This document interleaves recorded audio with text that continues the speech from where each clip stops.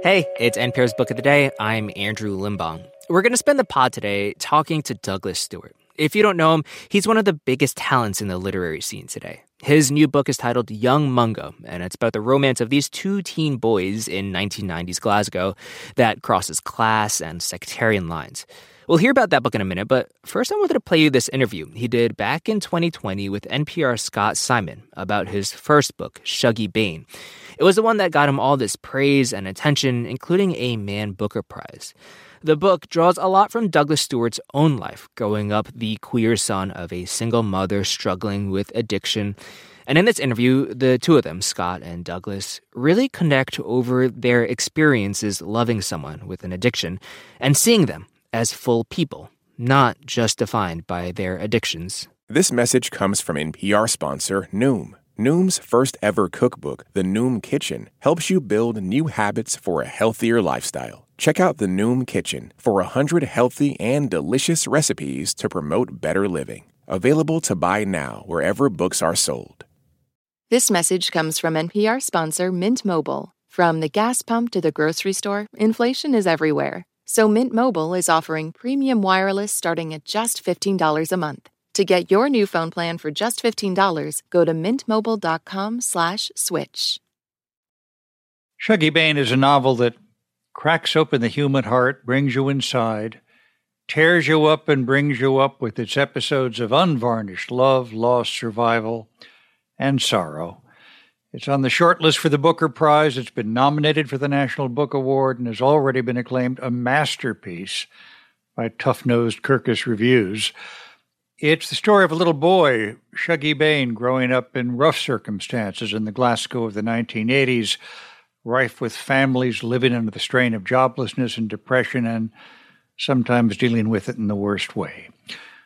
Shuggie Bain is a first novel from Douglas Stuart, who joins us from New York, where he lives now. Thank you so much for being with us.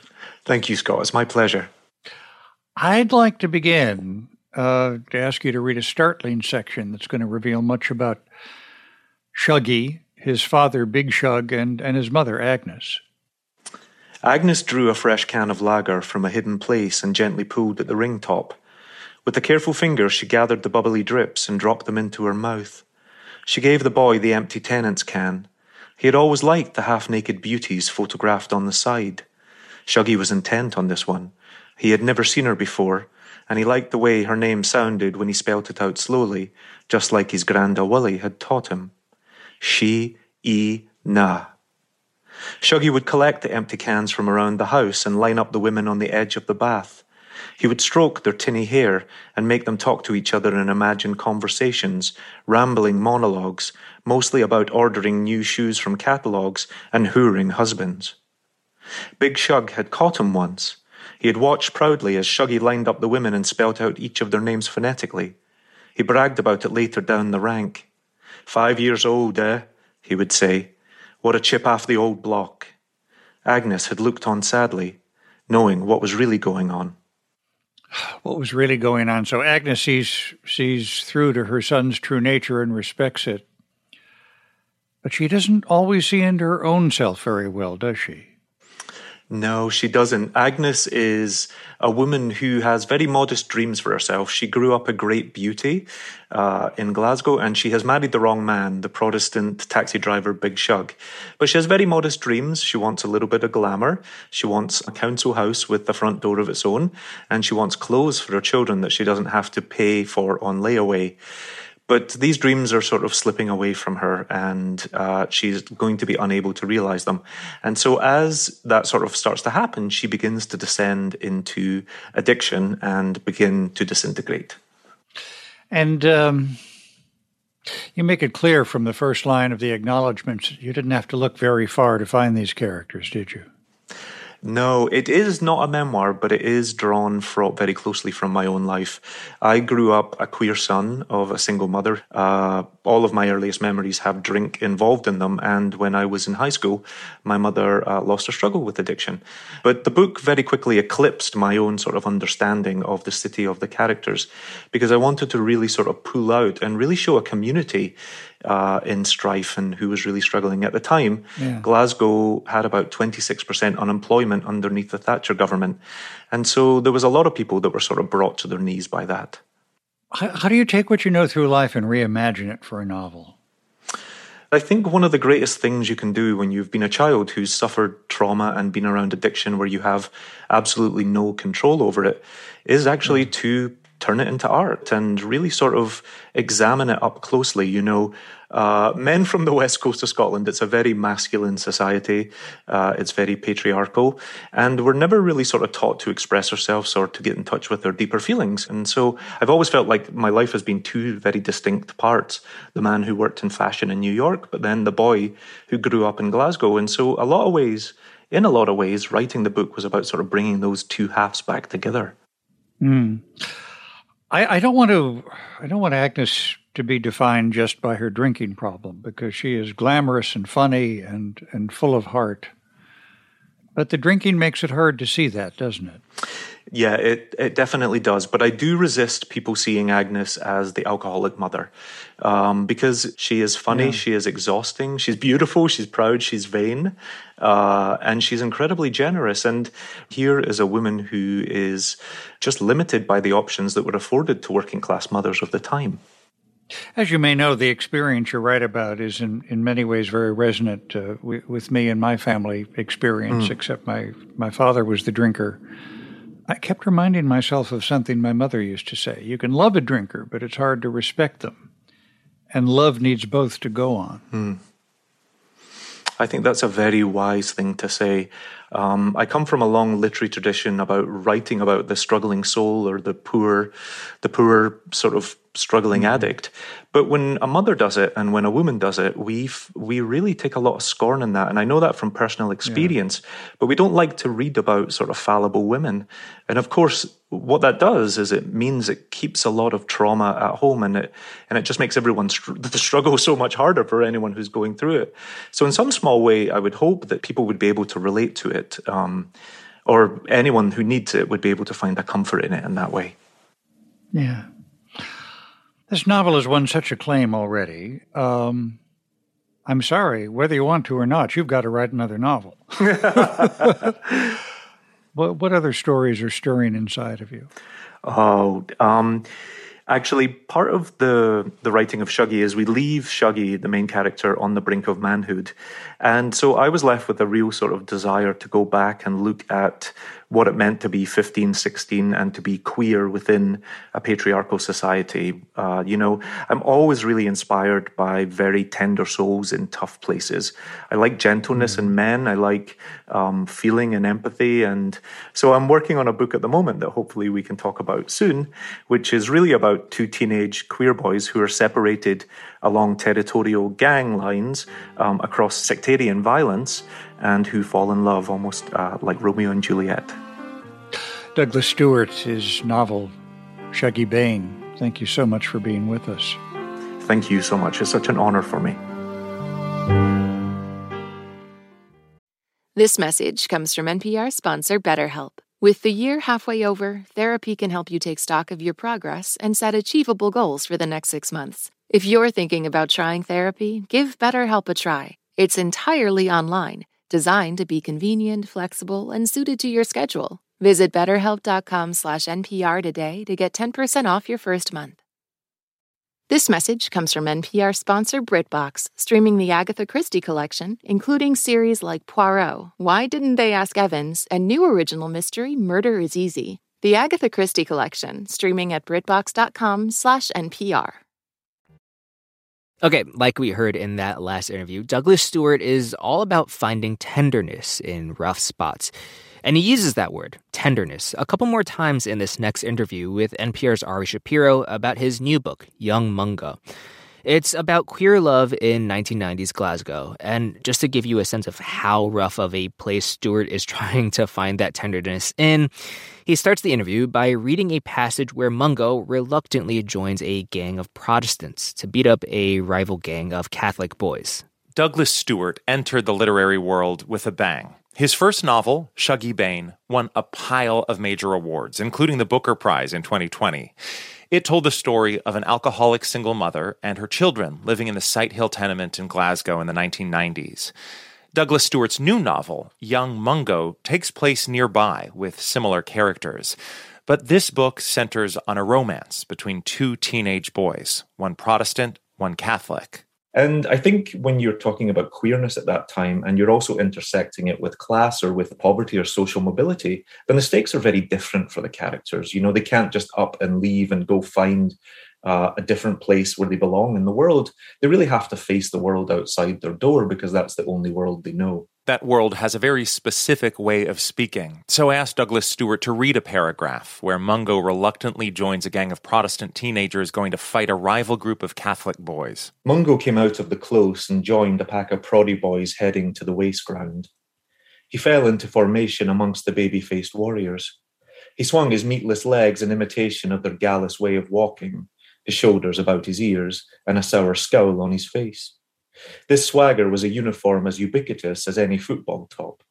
It had a gangly forward motion like a big bald, bandy-legged weasel, head swung low, eyes always fixed on the prey ahead, ready to lunge with either a fist or a silver blade. Mungo tried his best to wear the uniform, but he felt like an imposter. It was a poor imitation.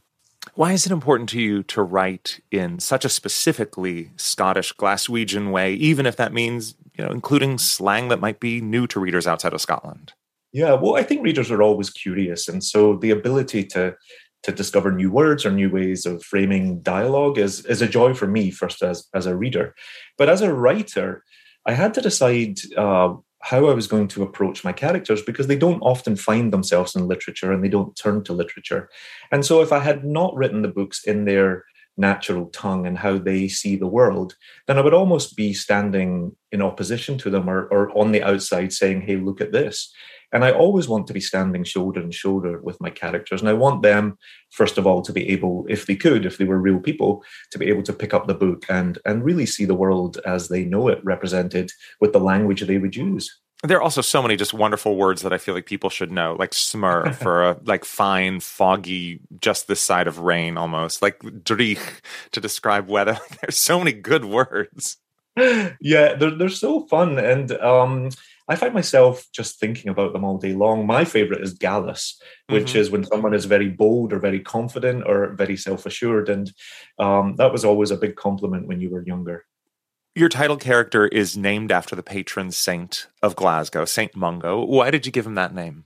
Well, there is backstory to the reason why his parents named him that. And because I think they were hoping after lots of division that he would bring some kind of peace to the city. They live in quite a divided neighborhood in the east end of the city.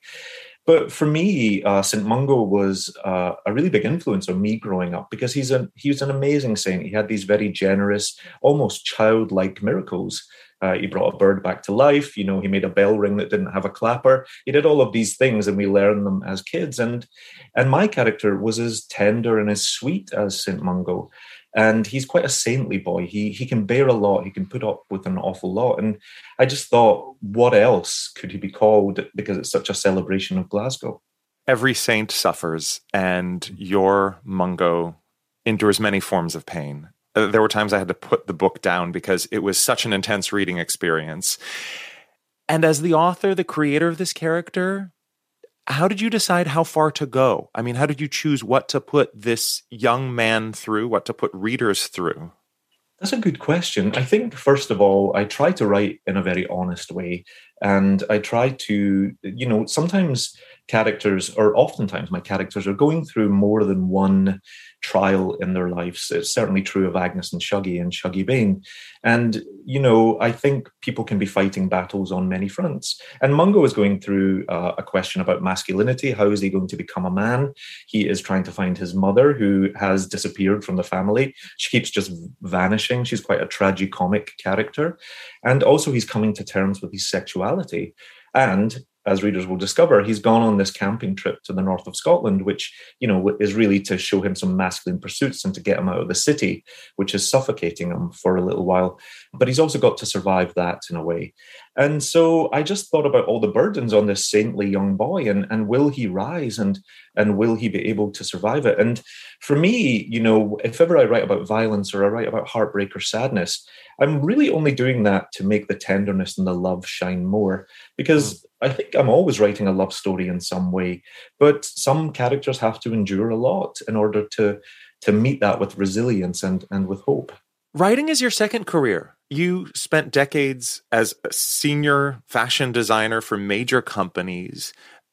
Are there things that you learned from your career in fashion that you apply to your work now as a novelist? Yeah, in many ways, it was the only training I had for whatever I was going to do in life. But I was known mostly in my fashion career as a textile designer. And so as a writer, I'm fascinated by the senses and by the sensory. I think about touch a lot. And that really you see it in my work because I write a lot about care and how we care for one another, and also how we're often abandoned by those who should be caring for us. But my characters spend a lot of time in just looking after one another's bodies, whether that's a caress or a hug or just being near one another, because I think that's the most sincere form of love. And in a way, that touch has always fascinated me, and it starts really with textiles. But textiles taught me to pay very close attention and to have patience. And I think those are important things for any writer. I really believe in, if you focus on the stitch or the warp going over the weft, if you keep really applying yourself to that, eventually everything ladders up to a tapestry. Do you think about what your life would have been like if you had started writing at the beginning of your career instead of the midpoint? Yeah, I sometimes do. And I don't think I have any regrets, because I was grateful to have so many chapters in my life and to experience so many different things. And in fact, it was fashion and textiles that brought me to New York. And so perhaps I wouldn't have come here and become an American citizen. I don't know. And so you can't regret. I think about it often, but I don't have any regrets. You wrote your first novel, Shuggie Bain, over about 10 years in secret. And now this book, Young Mungo, comes out with award-winning novelist attached to your name. Does that carry the weight of expectations? Yeah, I think it's a different game, and I think there is definitely a pressure there. But the pressure I try to focus on is just ensuring that my readers have characters that feel very real to them, and that they can feel bereft for when they close the last page of the book. I write to connect with people. I write to really move people, and that's my motivation. So I try to ignore the rest of it. But this is a book I actually began in 2016, which was 2 years before Shuggie Bain even had a publishing deal, and it was 4 years before he was published. And so in many ways, it comes from that very personal, intimate space that Shuggie came from. Douglas Stuart, thank you so much for talking with us about your new novel, Young Mungo. Thank you so much, Harry. It's been a pleasure. That's it for this week on NPR's Book of the Day. If you want more, you can sign up for our newsletter at npr.org/newsletter/books. I'm Andrew Limbong. The podcast is produced by Kelly Wessinger and edited by Megan Sullivan. Our founding editor is Petra Mayer. The show elements for this week were produced and edited by Jivika Verma, Jacob Conrad, Hiba Ahmad, Ed McNulty, Taylor Haney, Jill Craig, Samantha Balaban, Melissa Gray, Jan Stewart, Dee Parvaz, Gabe O'Connor, and Sarah Handel. Beth Donovan is our managing editor. Thanks for listening.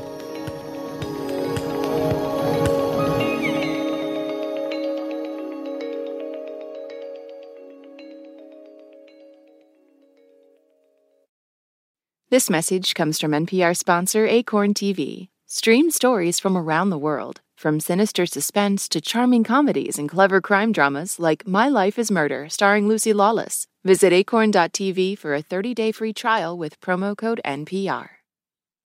Support for NPR and the following message come from Rosetta Stone, the perfect app to achieve your language learning goals no matter how busy your schedule gets. It's designed to maximize study time with immersive 10-minute lessons and audio practice for your commute. Plus, tailor your learning plan for specific objectives like travel. Get Rosetta Stone's lifetime membership for 50% off and unlimited access to 25 language courses. Learn more at rosettastone.com/NPR. I'm Rachel Martin. After hosting Morning Edition for years, I know that the news can wear you down. So we made a new podcast called Wild Card, where a special deck of cards and a whole bunch of fascinating guests help us sort out what makes life meaningful. It's part game show, part existential deep dive, and it is seriously fun. Join me on Wildcard, wherever you get your podcasts, only from NPR.